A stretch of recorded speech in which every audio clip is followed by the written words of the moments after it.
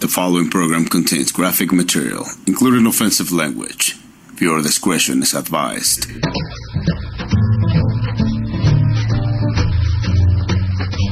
Hi, everybody. Coming up, Nicole tells your fortune looking ahead. So get out your crystal and stay tuned with Mistress Nicole. All dressed in leather, you won't forget her. You want to love her and you won't let go. Who's that woman? Crazy woman, Nicole. All right, it's another Friday and Marcy Wheeler is here. We talked for pretty much the whole hour, so I'm just going to go to the videotape. Hit it. It's another busy week in Trump land. Poor Donald. Just screw that. He's getting what he deserves, I think. There's so much to talk about, but Marcy Wheeler, I think we have to start today with the news story that you broke.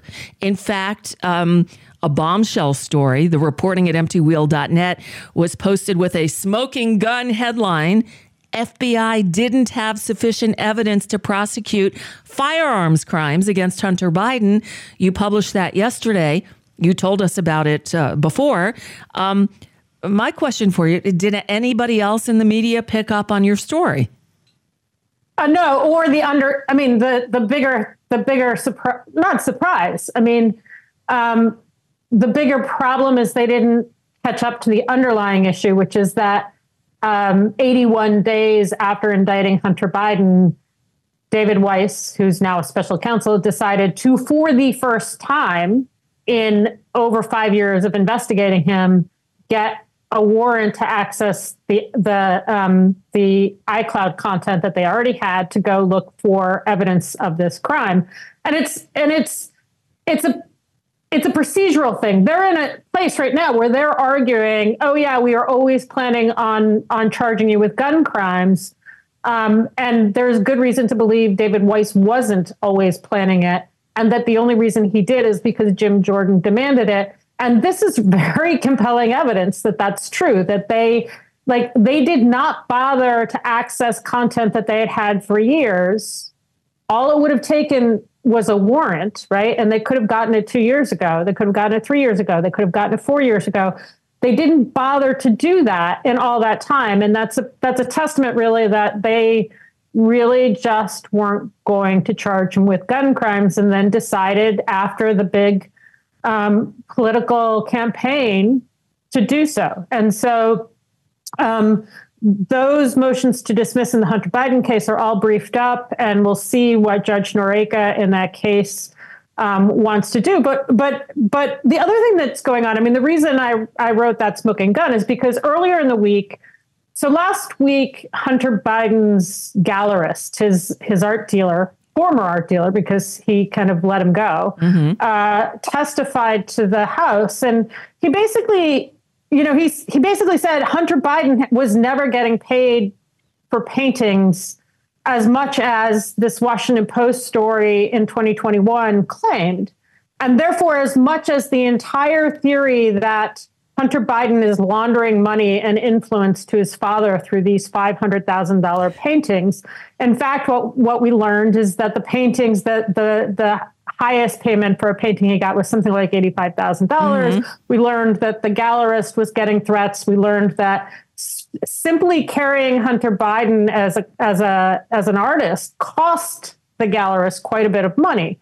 And so I think on Monday, Ben Smith had an interview with the new publisher of the Washington Post and said, Will Lewis, and he said, how do you manage to avoid getting a partisan brand like others? And it was a stupid question because the only outlet that has a partisan brand, besides ones that are affirmatively partisan, This American Prospect or something, is MSNBC. No one else has a partisan brand.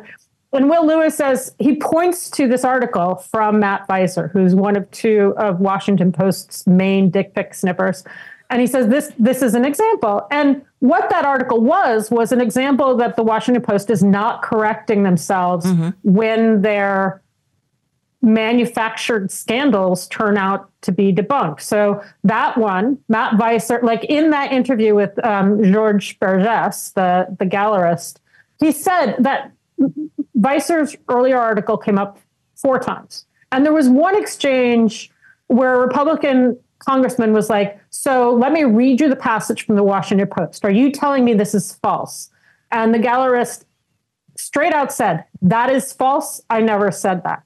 So in other words, like, that the gallerist said that article in 2021, false, based off an entire false premise. And Matt Weiser in 2021 called up all sorts of art critics, said, what do you think? Is Hunter Biden worth $500,000? They said, oh my God, that's really inflated. Called up all these ethics advisors, said, what do you think about Hunter Biden getting $500,000 per painting? Oh my God, with inflated prices like that, it sure looks like an ethical problem. Well, guess what? He was never getting paid $500,000. The entire premise was wrong. Will Lewis points to that. This is an example of us not being partisan. I'm like, no, this is an example of you lying. Right. This is an example of you refusing to do basic ethical corrections when your manufactured conspiracy theories, your manufactured scandals about Hunter Biden turn out to be wrong. And then the other one, so the reason I called that a smoking gun, besides because it's all about guns, this is, until we move to the tax crimes in California, I'm going to make fun of the guns ones. Okay. Remember Devlin Barrett, he gets an October surprise every second October, every election year. Right-wingers call him up and tell him what to say as if it's true. And he does it. And he was the one in 2016 who turned a non-story about the Clinton Foundation investigation into a leak that was one of the many things that contributed to Hillary Clinton's loss. Right. And we later learned, that it was not true. This was the basis Trump used to fire Andy McCabe. When he challenged that, DOJ settled with him. And then in 2022, again, and this is what started the entire conspiracy theory that we're now working through in the House. He published an article with Perry Stein saying, they've got evidence for tax crimes and gun charges. It's up to David Weiss to see if he's actually going to charge it. And that's what really kicked off this entire campaign that indeed led to Hunter Biden being charged days before the 5-year statutes of limitation expired. And this effort after the fact to collect evidence that they had never bothered to collect before because they weren't going to charge him. Because it doesn't, like one of the points that Abby Lowell made, his attorney made he had some filings come out on Tuesday. He's like, DOJ is well established that for a recovering addict like Hunter Biden, the outcome is far better if he's sober to keep him out of jail than to put him into jail. Right. And you've decided that Hunter Biden has to go to jail to appease Jim Jordan and Donald Trump. Yeah. The whole thing, this story, this smoking gun story that you broke at emptywheel.net this week goes back to the beginnings, this October of 2022, Devlin Barrett, Washington Post story, claiming that the Fed had enough evidence to charge Hunter Biden with a false statement tied to purchasing the gun in 2018, when Biden was admittedly at the time smoking crack. And now you've through your research and your investigations found out that they got the indictment or the warrant after the fact. That 81 days after the fact. 81 days after the fact, and 81 days after the fact. That's amazing. And when they revealed that they had gotten that warrant to Abby Lowell, again, Hunter Biden's attorney, they didn't tell him, here's where we found that particular text. And it's not yet clear. Abby Lowell's gonna move to suppress that warrant, which is going to be interesting because then we're going to get into what Abby Lowell knows about the laptop and what the FBI believes they know about the laptop. But the point is that the only outlets that reported on this warrant obtained after the fact, much less the prosecutor in that case, very manipulative of journalists, and it worked like a charm because these journalists are just looking for dick pic sniffing. I mean, they are not looking for truth. So the prosecutor was like, "Oh my gosh, we discovered we had to take a picture of the gun." He admits this was in 2023, right? Oh, but my God. He doesn't say. Okay, so the gun, did they not have pictures of the gun already? Did they not have No, they did. serial They number? did. And that's the thing. They got pictures of the guns in the case file. Yeah. And so they didn't need any picture of the gun. So they just made a pretext to say, let's go get some additional evidence from the gun. They sent the gun to the FBI lab and tested it for cocaine residue, but did not test it. Actually, not the gun. It was a pouch. The pouch that the gun was in, right. For cocaine residue, but did not fingerprint the gun. So the gun, going on 6 years later, never been fingerprinted, and did not test the cocaine to figure out how long it had been there. So in other words, like it could be that the pouch, that the cocaine dates to 2016. They didn't check because they don't, they're looking for a story that works. But anyway, in the prosecution filing, they were like, oh, there was literally cocaine on the gun. And I was like, no, what you just told us is you literally never checked. You never sent the gun to the FBI lab in 5 years since the actual alleged crime. And that's a testament that you weren't going to charge it. Since then, we've learned that pretext to go find more evidence from the gun, that also didn't happen until after the indictment. So you see the indictment in September.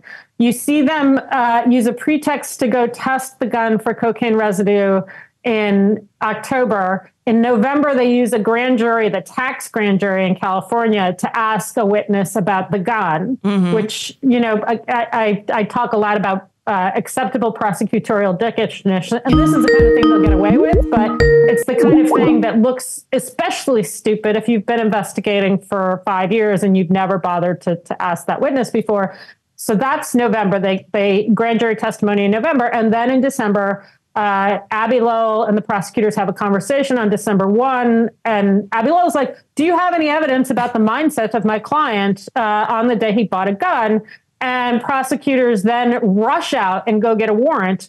And when it was unsealed on Monday, and pursuant to my request, when it was unsealed, it had not been returned yet. The FBI was still looking for evidence in Hunter Biden's iCloud content that they've had since 2019. Wow. Now, when we spoke last Friday, we were waiting. You had written the letter. You asked for the warrants to be unsealed. You hadn't heard back yet. But shortly after we wrapped taping, sure enough, there came the tweet. And you were right. You got it right. And so I expected to see this covered everywhere. Did anybody else?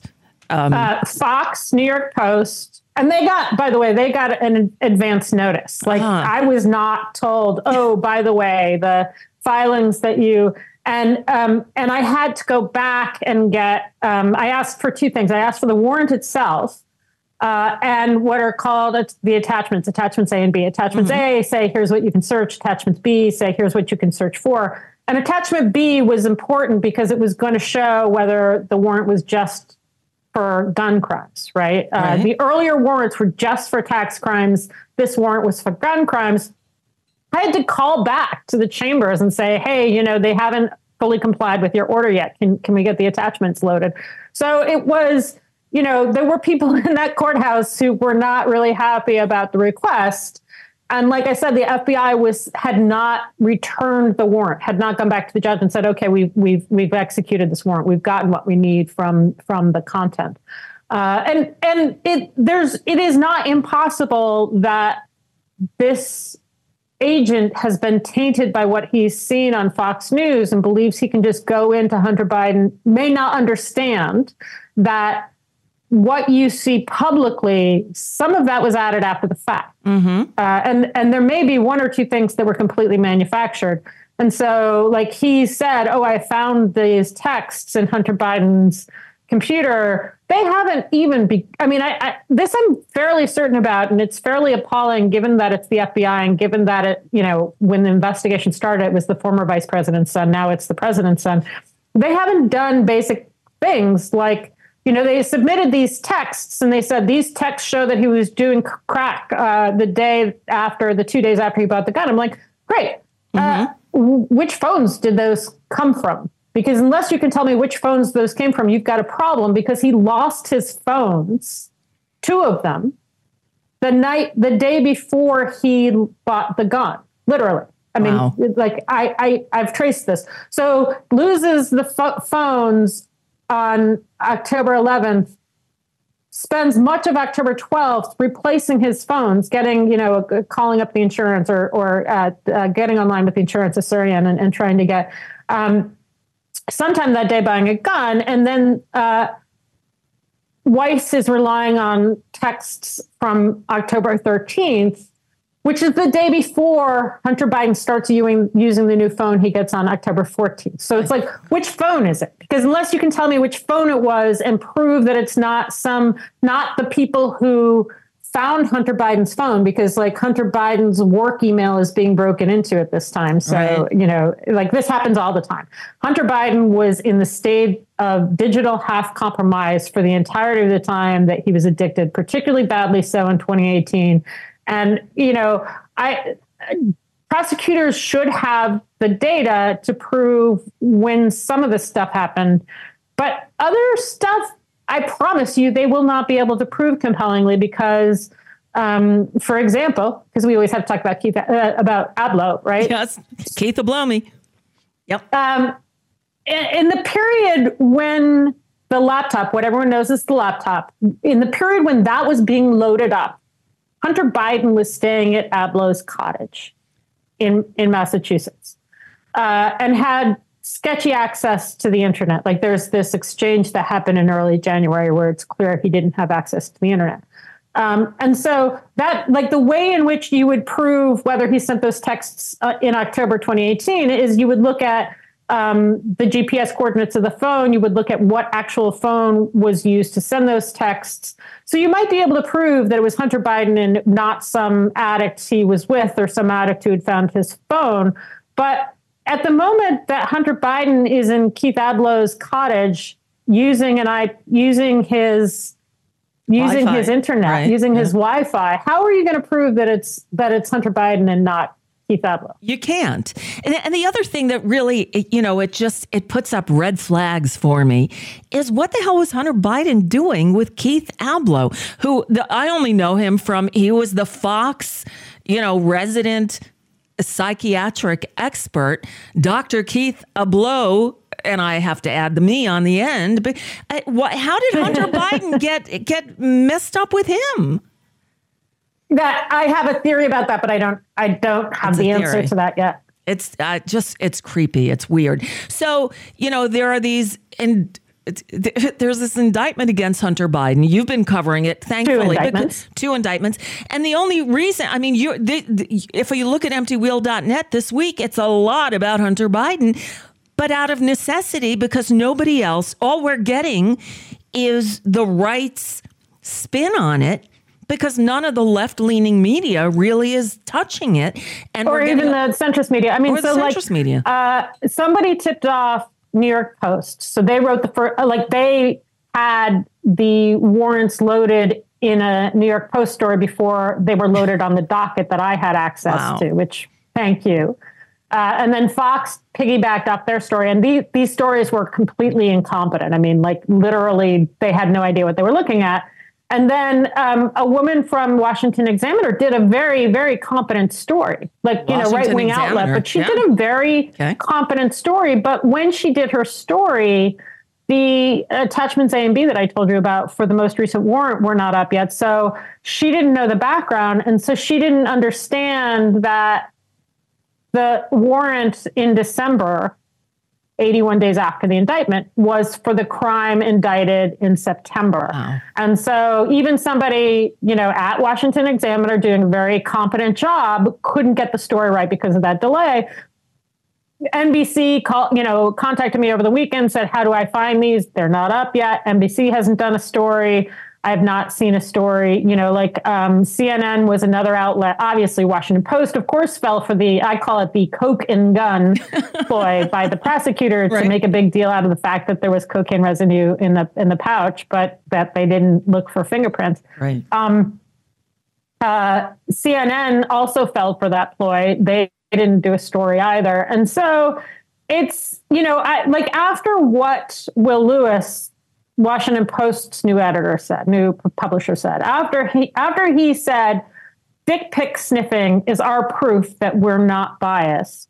I wonder whether that's the problem. Like certainly NBC has similarly terrible coverage of Hunter Biden.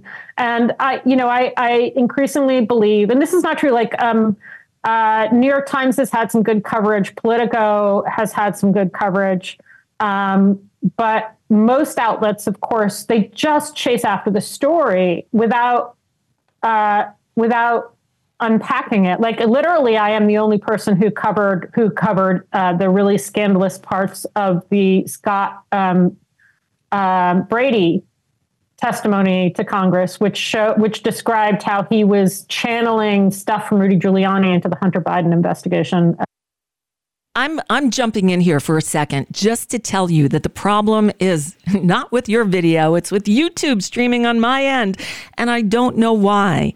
And there's nothing I can do to fix it at this point, because if I stop the broadcast and start over again, I have to set up a whole new YouTube stream, and that's not going to work. So my suggestion is turn off the video, listen to the audio, because the audio, knock on wood laminate, today is working, and listen to what Marcy has to say. And then I will try to re-upload the decent video later. I'll try. I'm sorry. Damn gremlins. All right, back to Marcy Wheeler. Right. It's just amazing. Well, it's one of many reasons why I'm always telling people you got to read emptywheel.net. Now, there was, we have fun with the dick pics, and thankfully you keep a focus on them. But there was a new term, I guess, coined this week. We've got to thank Marge. Indictable crimes. Indictable crimes.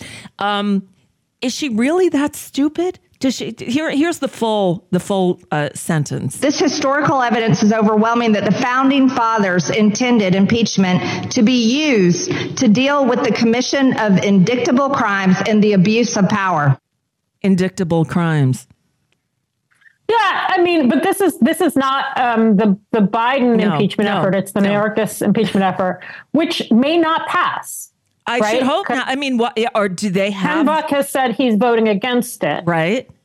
So it's on a knife's edge, really, whether it'll pass. And that's an interesting, I mean, honestly, like, okay, I want to jump ahead and talk about how we still haven't heard from the DC circuit, because a lot he people are talking about that. Yes. So we're now 3.5 weeks. Right. And the judge did say that didn't he say that he wanted to have a decision by the end of January?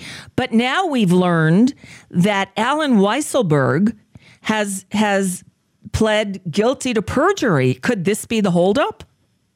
Oh, so we're talking different things. But yes, Engoron is going to issue a ruling on Trump's fortune.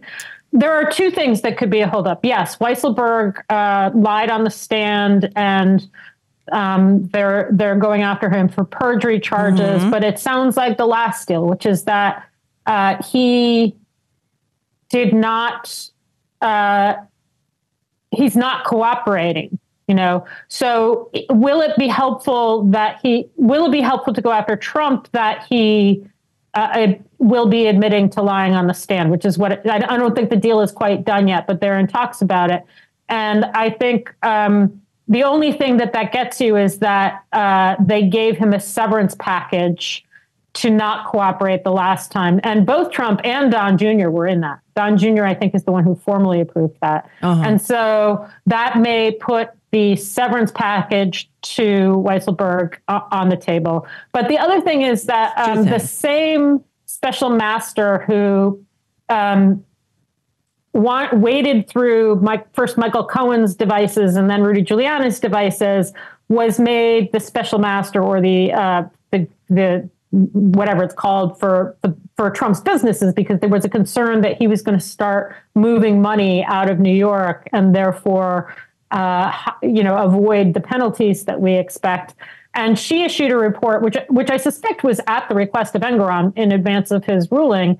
And she disclosed that a $48 million quote unquote loan that reporters have been following for a couple of years. Like it's been this loan outstanding in Chicago to this, to a shell company. And for years, people are like, what is this? You know, the people who've spent hours and hours and hours going through his books have always said, this is really fishy. We can't figure out what it is. And so finally, in the course of her role as, it's not called special master, but I'm going to call it special master, okay. Barbara Jones, Trump finally said there is no loan paperwork. There was never a loan. And now it looks, and that makes it look like tax fraud because precisely the thing that they were investigating but did not prove against Hunter Biden. It looks like they gave them, you know, Trump gave himself a loan so as to hide money, so as to not pay taxes on $48 million. And so that may also be part of the holdup because that gives Enron yet more justification for, you know, forcing them to liquidate their businesses, to prohibit them from doing business in New York. You know, when the trial was ending, I thought he might prohibit Trump from doing business, but not the fail sons. This is the kind of thing that plus the settlement with Weisselberg that Don Jr. was involved with. This is the kind of thing that might implicate the sons as well. So that's where that's going. There are the two, though. I conflated them. So there's the verdict. This, what we're talking about, is in New York. That's the New York civil fraud trial, the $370 million that they're looking for, and to ban the Trump organization from doing business in New York. The other one that you were talking about, the D.C. Circuit Court, is the appeals ruling on Trump's immunity. Yeah. Right. And we're still waiting. And a lot of people are correctly stating that at the earliest, that thing is not going to go to trial before June, really. And you're seeing movements in Judge Chitkin's calendar. So, and there are two possible things that explain that. One is that it is a far more, I mean, we've been talking about this, Nicole, for the past several weeks, right? Yep. You have three judges, and all three judges believe different things. People are in a lot of the commentary on this. People are, I think, forgetting that Michelle Childs, the second Biden appointee, wasn't all that crazy about taking jurisdiction of this, whereas Judge Pan was amenable to that, and Judge Henderson saw no problem with taking jurisdiction. But because all three judges are in a different place, it means there's not a clear majority. If it were the case that Pan and Childs both said it's clear we have jurisdiction and we're going to go big and say there's no immunity once somebody leaves office, then they could issue their ruling, and Henderson would have limited ability to stop. But Henderson has more ability coming in because she's the senior judge on the panel. But if there's like this weird split decision with all three judges writing their own opinion, where you have a majority between Henderson and Pan that favor weighing in right now, and a majority between Pan and Childs that favor going big, then that would explain why it's taking so much time. It's not as Trump's arguments are terrible. Not even Judge Henderson, who's very conservative, bought his arguments. But the decision to these questions, because it's sort of a three-part question, is actually more difficult. So that may explain the delay. Like, I know people are really nervous. That may explain the delay. Or it could be that Judge Henderson has figured out a way to delay it. She didn't want to take this on accelerated path anyway. So, you know, if she could say, I'm going to take until July, I'm going to take until November to write my dissent. And oh, by the way, people are also forgetting there was a decision called Blassingame, which was a very related decision, which is, can a former president be sued? And that said, right? He could be, right? Because he's being sued for things he did as an office seeker rather than as an office holder. In other words, so the stuff he did related to January 6th were an attempt to stay in office, and therefore the D.C. Circuit ruled that he could sue. That one took 299 days. And on that panel, as on this one, there was one Republican. In that case, it was Greg Katsas, who had been in Trump's White House. And so we don't know why that took 299 days. Maybe it was a hard decision, or maybe Greg Katsas found a means to delay. And that actually held up. Judge Chutkan didn't issue her opinion on the immunity until hours after the Blasingame, which I just described, came out. And so, it at least looks like she had her opinion mostly written and was waiting for Blasingame to make sure there was nothing in Blasingame that was going to seriously override it. But she waited long enough to get a citation into Blasingame. So that already held up the Chutkan decision.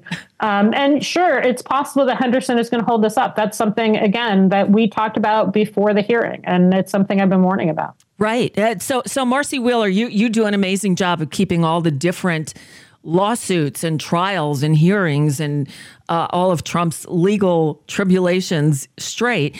This next week, there's a whole bunch of stuff going on. On Monday, Trump's reply brief is due in the 14th Amendment case that is supposed to have oral arguments at the Supreme Court on Thursday of next week, which also happens to be the day of the Republican Nevada caucuses. And then the following Monday and Tuesday, there are hearings scheduled for the documents case, that's Mar-a-Lago. And then on the 15th, a hearing in Fulton County, Georgia, on a motion to disqualify DA Fani Willis because of something wholly unrelated to any of this stuff, plus a New York hush money case hearing. I mean, all of these things are starting to really pile up, aren't they? And then we have the Republican South Carolina primary on February 24th. So that's just in the next, 3 weeks alone, all this stuff is coming up. And there are, and also, by the way, Jim Jordan subpoenaed Fani Willis for documents related to her financial funding. People, there's an article in Washington Post that people should really read about Mike Roman, who is the one who launched the show about Fani Willis. Yes, yep. Because he, and I brought this up, but I'm glad that it's now there at the Washington Post that people can read, because it lays out how he was basically the Koch's spy and then became Trump's spy. And he purportedly was vetting people. This is a really important thing to understand. He was spying on Democrats. Like, it describes how he was using a drone to spy on Democrats. But he wasn't just spying on Democrats. He was spying on Republicans. He was doing Oppo research for Trump and company, right? And a vetter. But I mean, it's described to me as spying. And he's described in the story as coming into a hotel room and demonstrating to his wife or his partner how he can spy on the people using the unsecured Wi-Fi at the hotel. And then he's described as working for Don McGahn in vetting in the Trump White House, but vetting of Republicans. And it's like, okay, so you're vetting corrupt Republicans, but somehow all these corrupt Republicans ended up getting nominated anyway. Were you vetting them to prevent corrupt Republicans from getting nominated, or were you vetting them to know the dirt on people that you were installing in the cabinet or throughout the bureaucracy? And that guy is the guy who brought this challenge to Fani Willis. And from the start, I was like, did he discover the alleged affair between her and this guy, Nate Wade, who's one of the prosecutors? And did he discover it by, say, wiretapping her hotel? Like the article describes him wiretapping other people's hotels. Did he wiretap Fani Willis? Is that how they discovered this alleged affair between Fani Willis and one of the prosecutors she hired? I don't know. That's the first thought I had. Now, did he wiretap her, or just tap into their Wi-Fi? In what you have, there's a warning about using hotel or other free Wi-Fi, because in the article, in the Washington Post article, I believe, it talks about Mike Roman telling his wife or partner, whoever, how easy it is to pull up anybody else who's on that public Wi-Fi and go into their computer. Right. And that's the point, is like all the Republicans know his techniques and know that his techniques include things that include spying. Right. But the other thing to know about Mike Roman what is his role in this? There's this great line in the Washington Post where it says, "This is why you don't indict the Oppo researcher." He is the guy who recruited top Republicans from swing states around the country to basically commit a crime. Wow. To basically engage in counterfeit, to engage to lie to the National Archives. And there needs to be more discussion of how that recruitment process happened, because Trump, we know that Trump uses threats. We know that Trump,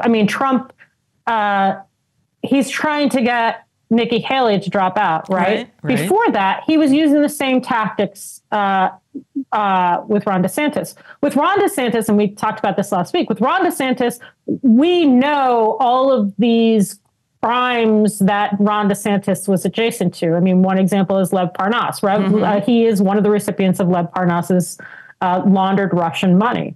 Another one is the Gillum case. Another one is the Joel Greenberg case. He was 1 degree of separation from all of that. So it would be child's play for Donald Trump to find some way to criminally expose Ron DeSantis.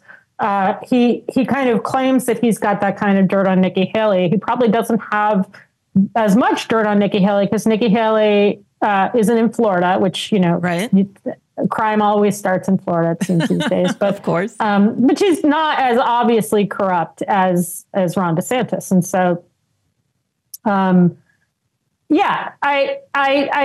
this is what Trump does, and I think that it just never has gotten that much attention. And like as an example, you mentioned the Nevada caucuses, And one of the things that gives me hope is that Republican parties around the country are shattering because the maggots are acting just like Donald Trump. There's this big schism in the Michigan Republican Party. In the Arizona Republican Party, the chair quit. This is we're talking about your state. Yeah, I know. I can't escape it. I mean, I don't know if you want to describe it, but the chair quit because Carrie Lake accused him of bribing her. Right.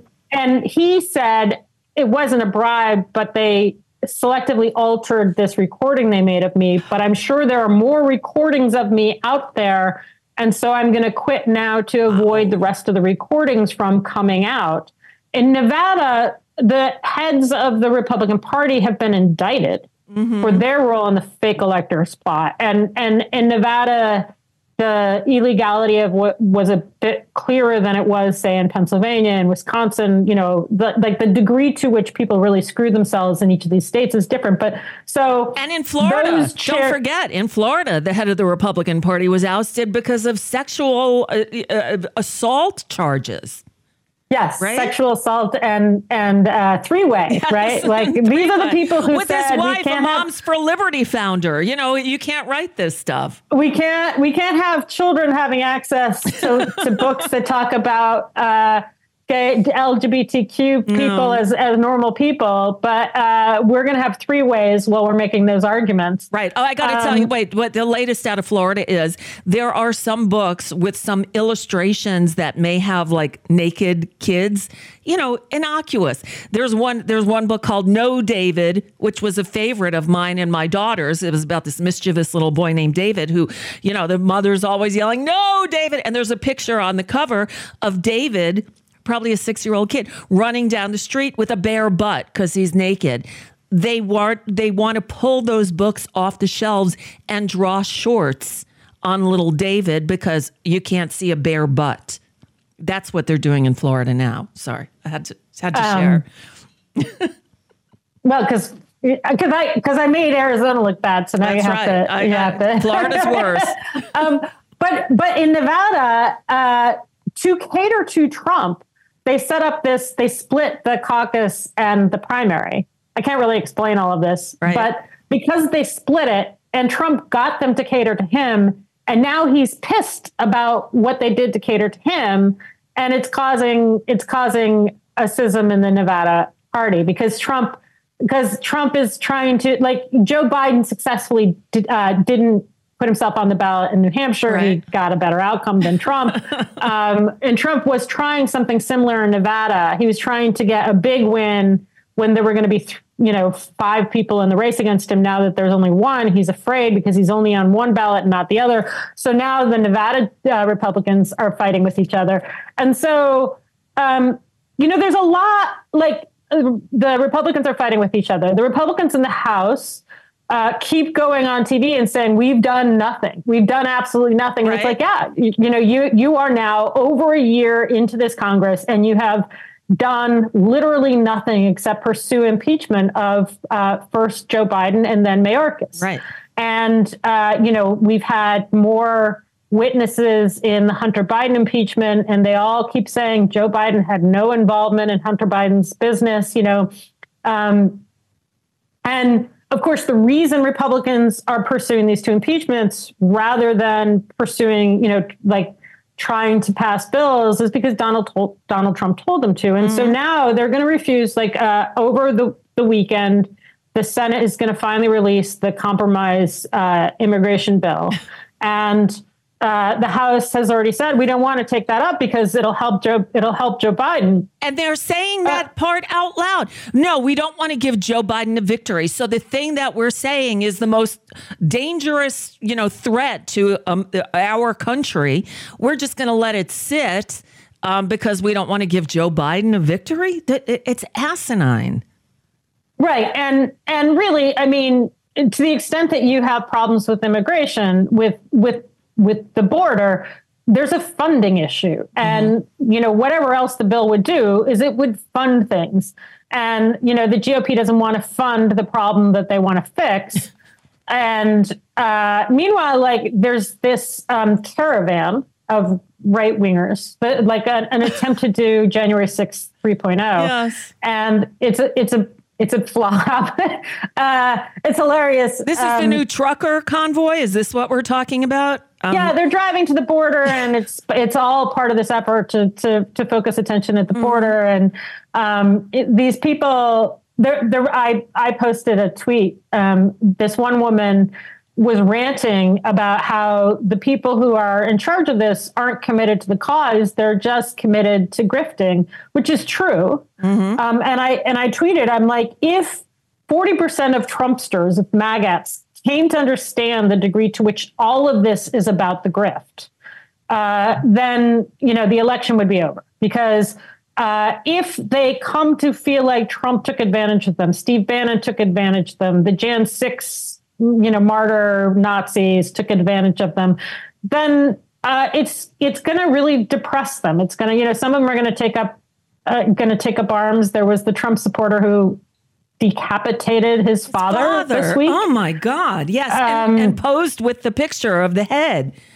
And then, there is a significant number of the people who act on Donald Trump's incitement who are mentally ill, and that guy mentally ill. Yes. And it's a terrible tragedy. And you're going to have more political violence, not just the threats, more political violence. You're going to have more swatting because of it. But one reason why it is so dangerous is these people are armed and these people are mentally ill. That's many right. Not all of them, but many of them. Enough of them that like the guy Tyler Taranto, who took Obama's address that Donald Trump posted on Truth Social and then started stalking the Kalorama neighborhood in D.C. with weapons in his van, right? Yep. That guy's mentally ill. Yep. And so he's screwed because now he did something stupid and threatened a president, and he's being jailed pre-trial. Good. But he is somebody who's mentally ill and who Trump was trying to incite focus on Obama, and he responded to that by literally stalking Kalorama. So we're going to see a lot more of that, but we're really seeing, we're seeing partly through paranoia, partly through incompetence, partly through Donald Trump really, he's out for himself. I mean, like the other thing that came out this week is the last 6 months of fundraising, and Trump spent $50 million on legal fees last year. $50 million from donors who were contributing to his reelection campaign. Right. So there's this giant suck of having to pay for Trump's lawyers, and his fundraising actually is sort of underwater already. But the RNC had a historically bad fundraising in the last period as well. Yep. And so it's actually, so you've got the really crazy people don't, they're beginning to, like, through a combination of, I'm talking about the caravan people, through a combination of paranoia about the deep state infiltrating them and a realization that many of the people involved are grifters. That energy is sort of dying off to some degree. It's more individualized through the schism of at least 3, probably closer to 5 swing state Republican parties, through their poor fundraising, through Donald Trump spending. I mean, then the other story this week is that of that $50 million, something like 300,000 or upwards of 300,000 was for a British lawyer so that he could sue Christopher Steele about the dossier. In that case, was thrown out. The reason they tried to sue, those who know, Europe has a Europe-wide privacy law called GDPR, and there have been 2 lawsuits against Christopher Steele related to the dossier in the UK. And the first one was before GDPR, and that failed. But the second one used GDPR and succeeded. And so these Trump lawyers were like, "Great, we'll use GDPR and we'll sue Christopher Steele." But the alleged crimes were pre-GDPR, and they had let the statute of limitations on the actual claim expire. So it was a waste of $300,000, all in pursuit of, this frivolous claim against Christopher Steele in the first place. And so honestly, like, yes, it's not clear we're going to have a January 6th trial, either the Fani Willis one because of Mike Roman's challenge, or and that one would not be done before the election in any case. That's, we're still in process. Or the Tanya Chutkan one in DC because this appeal is delaying it. But I do want people to understand that Trump is destroying the Republican Party all the while. And he himself, Nikki Haley will not be the nominee, but the longer she stays in, the longer his Teflon falls apart. And, and Republicans in the House, at least, are sort of self-sabotaging. Right. The vote to replace Santos is next week. And Tom Suozzi looks good in the polls. Like the people who are expected to come out to vote support him. So we may have one more Democrat, not the greatest Democrat, but we may have one Democrat back in this. So the Republican margins in the House are getting razor thin. And then meanwhile, there was an incredible jobs report for Biden. Oh, my goodness. So just this morning, better than anybody expected. The people at Fox are sort of freaking out. I guess Fox. And they're admitting it, though. They're like, oh, my gosh, this is a great jobs report. All of these economists, even people, even the annoying centrists who are debt scolds, everyone is saying, wow, the economy is in great shape. You had Jay Powell, the chair of the Fed, who, I question his, he's certainly not a Biden acolyte. I think his interest rate hikes over the last couple of years, maybe, and I'm not an economist. I know how to spend money. That's about it. But I don't think he's been, aiming to help the Biden administration. And he got up yesterday, or was the day before, and said, the economy is good. It's really good. And then this jobs report today was just through the roof. Much better than anybody expected. And they revised upwards last month's job numbers as well. So this is what many of the pundits are saying now. It's why the Republicans are going all in on the border, because they can't scream about the economy anymore because there's no there there. And then there's an interesting, Biden took an interesting step this week to start sanctioning illegal West Bank settlers. Yes, good. And it's a really minor thing. I mean, like one of the biggest upside risks that Joe Biden has is that a lot of young voters really loathe his Israel policy. And it splits, in Michigan, it could cost him the state because there's so many Arab and or Muslim voters. We'll see what happens, but I've seen some people who talk about how savvy that decision is because it really puts Bibi in a tough spot. And it puts Bibi in a tough spot while there are legitimate negotiations, even to give Palestinians a state. Like I'm not suggesting that is going to remedy, 70 years of conflict. But there's a new, because of all of the protest in support of Gazans, of Palestinians, not Hamas. Right. It is creating a changed landscape, and people are describing this West Bank thing is at this point minor, but a really important step because it puts Bibi in a quandary, and you're not going to solve Israel. You're not going to solve this conflict with Bibi there because Bibi wants Trump to win. Like Bibi is in the same place as Trump. And if he doesn't stay in power, he goes to jail. Right. Same with Trump. Exactly. And you notice that Trump has not come out and said, here's his policy, here's what he would do. He's just standing back and trying to be vague about it all. So and meanwhile, the Saudis have said they're going to start cutting oil supplies again, which they do every year for Trump because they are basically Trump's employer. Of course. So I know people are really anxious about the DC Circuit decision, and I just wanted to talk about the landscape of politics where the Republicans are kind of self-sabotaging, and there are some good things happening with Biden, and then now.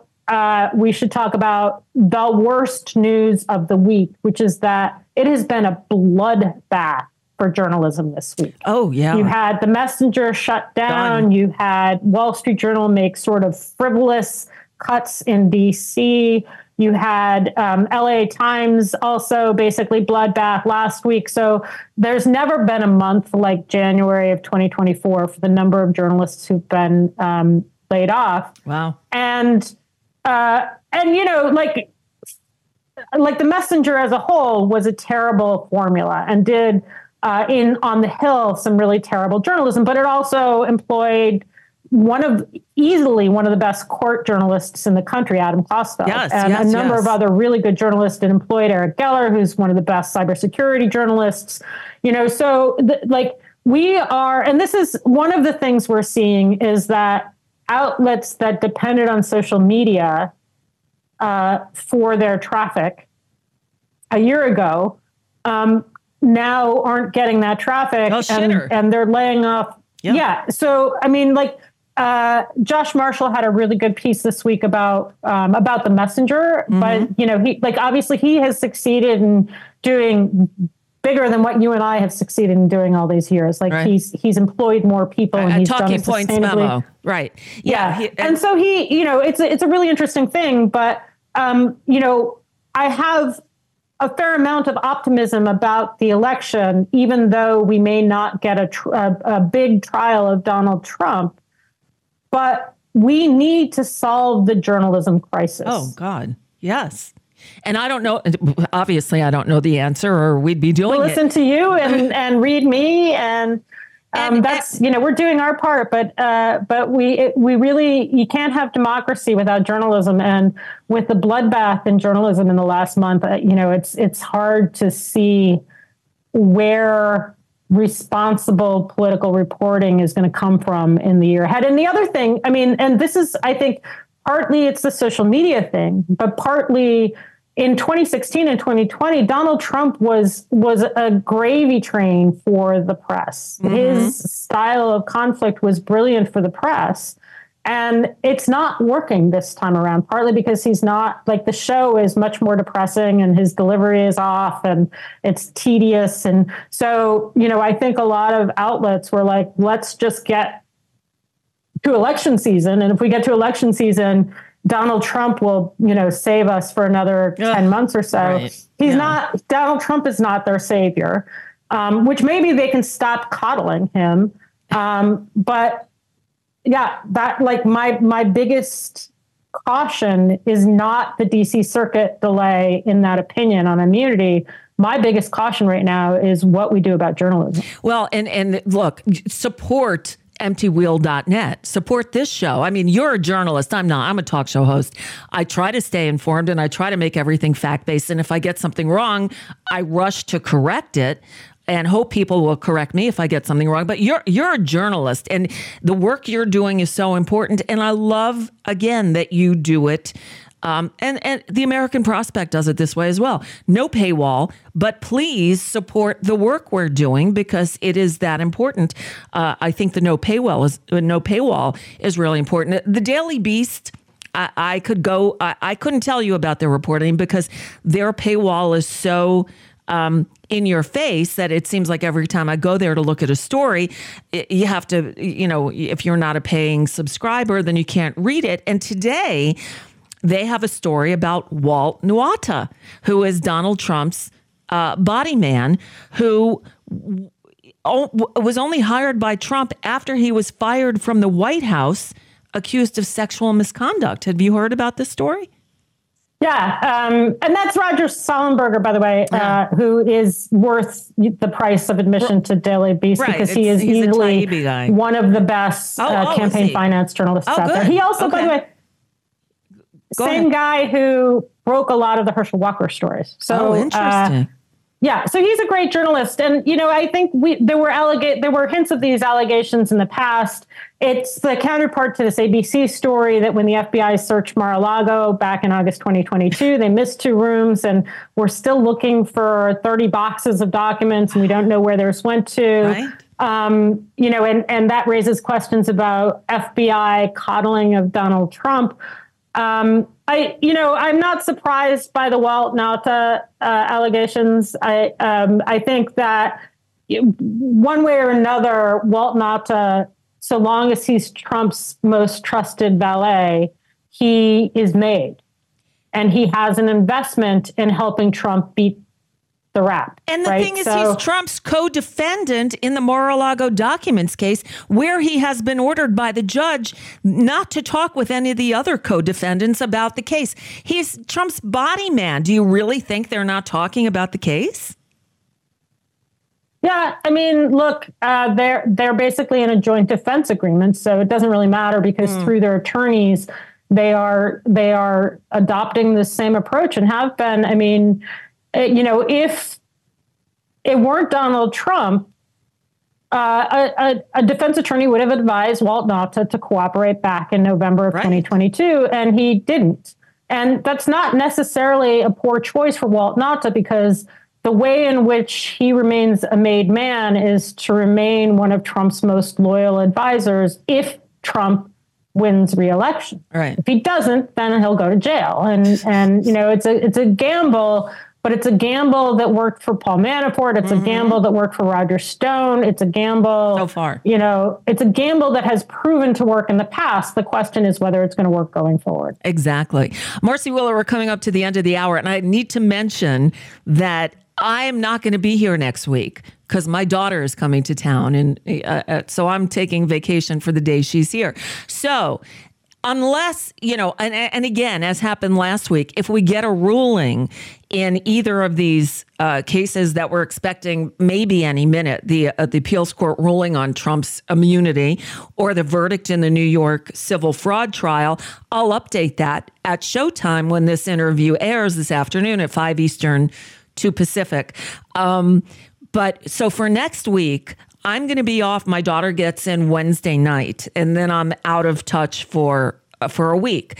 I thought next Friday I'd pull from the archives the first time you were on the show, which was back in 2011, after we met up in D.C. at some rebuild the American dream or some event. Oh, okay. Right? Do you remember that? I'm not. It's going to be a surprise to me. I'm sure I'm not going to remember it. So. And then there was Capitol Hill lobbying day when we went up to members of the super committee, if you remember the super committee, who was talking about privatizing Medicare and all that stuff. And we went to Dave Camp's office where the legislative director lied to us. He told us the legislative director was with the congressman up at the Capitol.